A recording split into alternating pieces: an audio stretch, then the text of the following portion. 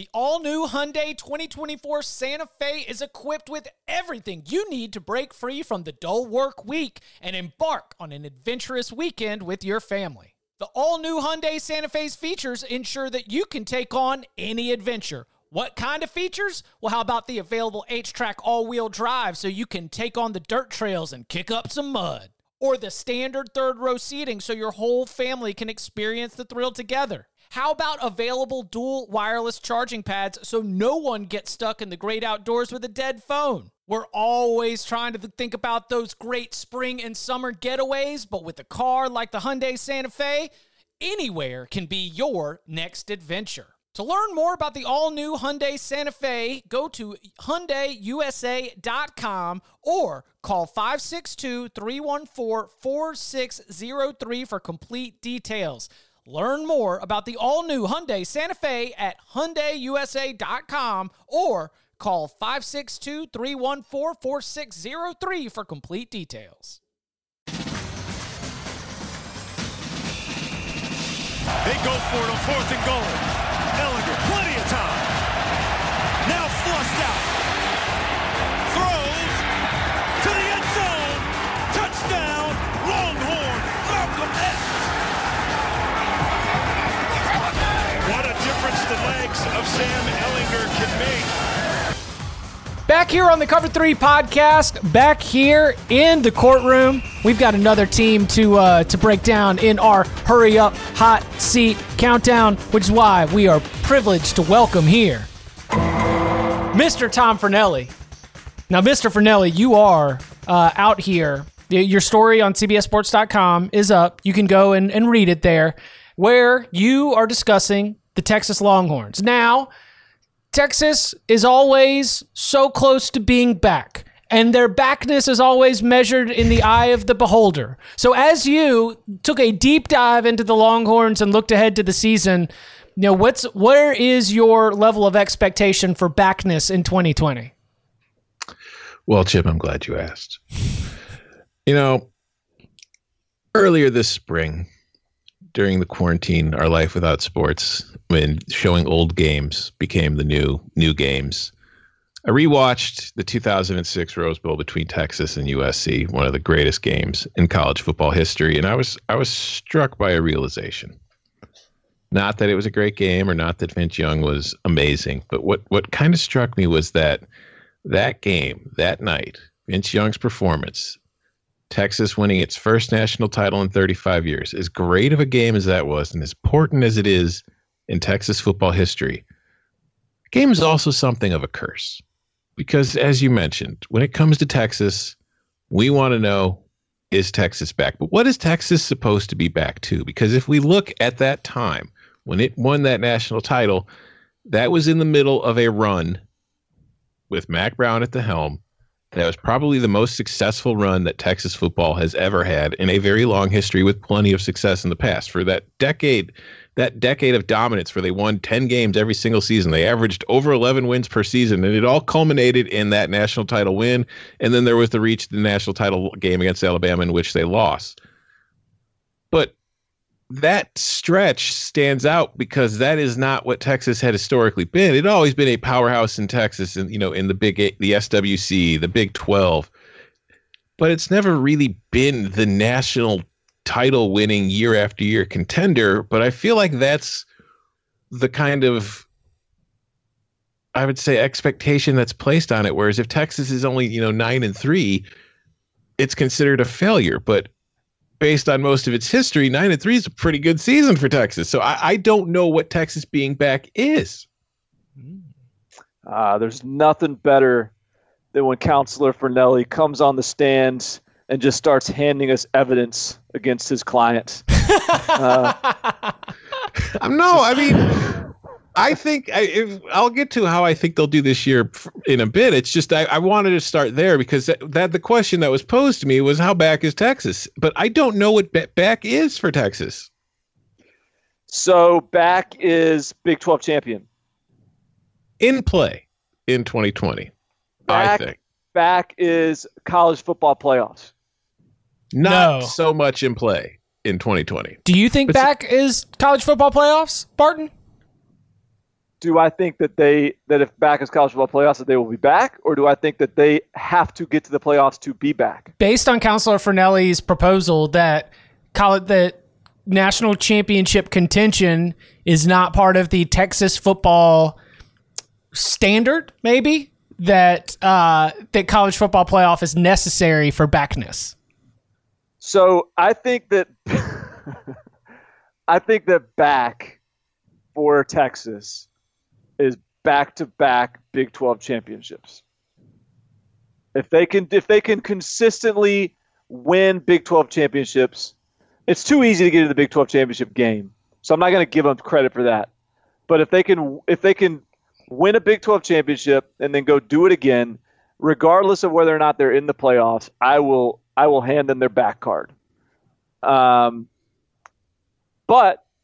with that in mind, I'm gonna turn back to Mr. Fornelli and ask you this: you got Sam Ehlinger, someone that has been hailed by media members around the country as an iconic Texas quarterback. You've got Bijan Robinson arriving as the number one running back in the country. You've got a wide receiving group that is talented. You've got experience on the offensive line. You have significant blue chip talent in your defensive secondary. Mm-hmm. Why can't this year be the year? It could be. It legitimately could be. I'm not ready to say that it's going to be, but I do think that if you look at the Big 12 for Texas going in this year, I do think there's a good chance that we see Texas get quote unquote back to being a factor nationally, maybe not from a playoff perspective, but from being a real threat in the Big 12 in a conference that, has had Oklahoma, but it hasn't had a threat to Oklahoma in a while, not a legitimate threat. Like every single year, there's a team that kind of, steps up to fill the role of team Oklahoma beats in the Big 12 championship. But there hasn't been a team where you look at it and say, okay, that's a team that can compete with Oklahoma. That's the team Oklahoma needs to get past. That's like their quote unquote, not rival in the traditional football sense, but the rival in the team that we have to get through sense. And I think that because of a lot of those things you mentioned, Texas can be that this year because, as we've discussed before on the show, they made the change at defensive coordinator. Todd Orlando's gone. And Chris Ash has come in from Rutgers. And, we can't really hold Ash's performance as a head coach at Rutgers against him because he'd shown at his time at Ohio State that he was a very good defensive coordinator. And he was on the same staff that, won a national title when Tom Herman was the offensive coordinator. But, you've got Caden Stearns back in that secondary. You've got BJ Foster back in that secondary. And those are both guys who, missed like at least 4 games apiece last season.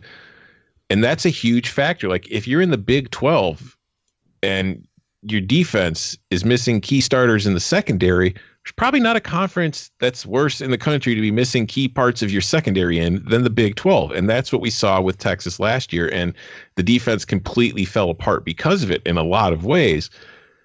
But I think we're going to see improvement there regardless of the change on the coaching staff. On the offensive side of the ball, they've brought in Mike Yurcich to replace Tim Beck. And I think that's good because Yurcich's offense, we have seen him have success in the Big 12. He was the offensive coordinator at Oklahoma State for 6 years. During those 6 seasons, they averaged 38 points per game and nearly 480 yards per game. So we know what he can do, and we saw what he helped Justin Fields do last year at Ohio State as the passing game coordinator and quarterback coach. So there's reason to believe that can go forward. You mentioned Bijan Robinson, who, when you think of Texas football, you think of great running backs through history, whether it's like a Ricky Williams, a Cedric Benson, or Earl Campbell, but Jamal Charles. There hasn't been that great running back, that bell cow horse in the last few years, and Bijan Robinson is the guy that could be capable of becoming that guy. And then, so you look at all these things, and yeah, this is a team that can compete for a Big 12 title. And for me, to get back to the back question, that's what Texas being back is. If they're winning conference titles, because throughout the history of this program, this is a program that has won a lot of conference titles. It's only won, I say only, which, put quotes around it, but it's only won 4 national titles, and 3 of those came between 1963 and 1970. The only other one was in 2005. So as far as its national title capability, I'm not there yet. I think that if things keep going in the right direction, yes, Texas is a team that if they're winning the Big 12, then of course they've got a very good shot of being in the college football playoff and getting a chance at a national title. So I think that this is a team that is ready in 2020 to compete for the Big 12. In fact, right now, I would say that the Big 12 championship will be between Oklahoma and Texas. Whether Texas is going to win it, I can't say, but I do think that they're going to get back to this year. So yeah, you got it out of me. In that sense, I think they're almost back, but they've got to win it to be officially back. I don't think that this is a back qualification, but it certainly is a piece of the puzzle to winning multiple conference championships. Do you believe that this Texas team is going to be able to, not have the Iowa State loss or the West Virginia loss, the loss along the way that you're not going to be able to explain? Like, as you look at the schedule, are there any trap spots that you're already circling? Like, how does the season play out as you look at it? Yeah, see, that's the thing. That is what it all relies on. I wrote in my post, I says, when I was looking back at 2019, you looked at them coming into the season, and there was all the hype because they'd beaten Georgia in the Sugar Bowl. They started the year in the top 10, and then, they had a couple wins against ranked teams, but those wins, like, first of all, Kansas State was only ranked at the time because, as Barton predicted, they knocked off Oklahoma. And then there was that win over Utah in the bowl game, which was a lot like Georgia in the bowl game the year before. It's like, yeah, dude, it's a highly ranked team. They went there, they kicked their butt. But at the same time, you have to wonder about the motivation for Utah, seeing as how it had its playoff hopes dashed, and now it was in the Alamo Bowl, and how excited were they to be there. But what stands out to you more than anything was the losses, because they had that 7-point loss to LSU in that thriller early in the season. And although you didn't really know it at the time, when you see how LSU goes on to compete the rest of the year and how it was blowing pretty much everybody out, and you go back and say, man, Texas almost beat that team. And then you see them play Oklahoma and they lose that game by a touchdown. And you say, man, Texas almost beat 2 playoff teams last year. That gives you the glimpse to what this team can be when it's good. But as you said, Chip, there's always the problem with this team is that trap door. They fall through against teams that they're supposed to beat when they kind of lose focus. And that's, I think, what you need to see, because the most frustrating thing about Texas to me the last few years has been the fact that it gets up for big games, but to me at times it takes some games for granted, and you wonder what this team could be if it would show up every week like it shows up for Oklahoma, or like it showed up for LSU, or it shows up for Utah and Georgia in those bowl games. Can they treat South Florida that way? Can they treat a road trip to Kansas State in early October that way, or a road trip to Lubbock against Texas Tech, or they're going to Lawrence, that's not out of the line what happens there when they go play the Jayhawks on the road. So it's just there are so many. When you play a round robin schedule in the Big 12, like you can't take a week off when you have to play everybody and everybody else has to play everybody, because you can't really afford to lose, because especially if you lose to Oklahoma, you can lose to Oklahoma in the regular season and still reach the championship game, but you can't lose to Oklahoma and then lose to Texas Tech, or you're putting yourself at a severe risk. So Texas needs to show up week in and week out, because talent-wise, it's there. It's ready to compete with the rest. It's ready to compete for conference titles, but it has to adapt that kind of, that mindset where you can't just show up thinking we're Texas, we'll win this game. Got anything else, Barton? No, that's all I got on Texas. Well, Tom Herman's not on the hot seat yet, but if they don't take care of business, then we might be having those kind of conversations when we do our hot seat hurry up for 2021. You, Sir Tom Fornelli, are off the hot seat. Thank you very much. Whew. You can follow him on Twitter at Tom Fornelli. You can follow him at Barton Simmons. You can follow me at Chip_Patterson. Gentlemen, thank you very much. Thank you.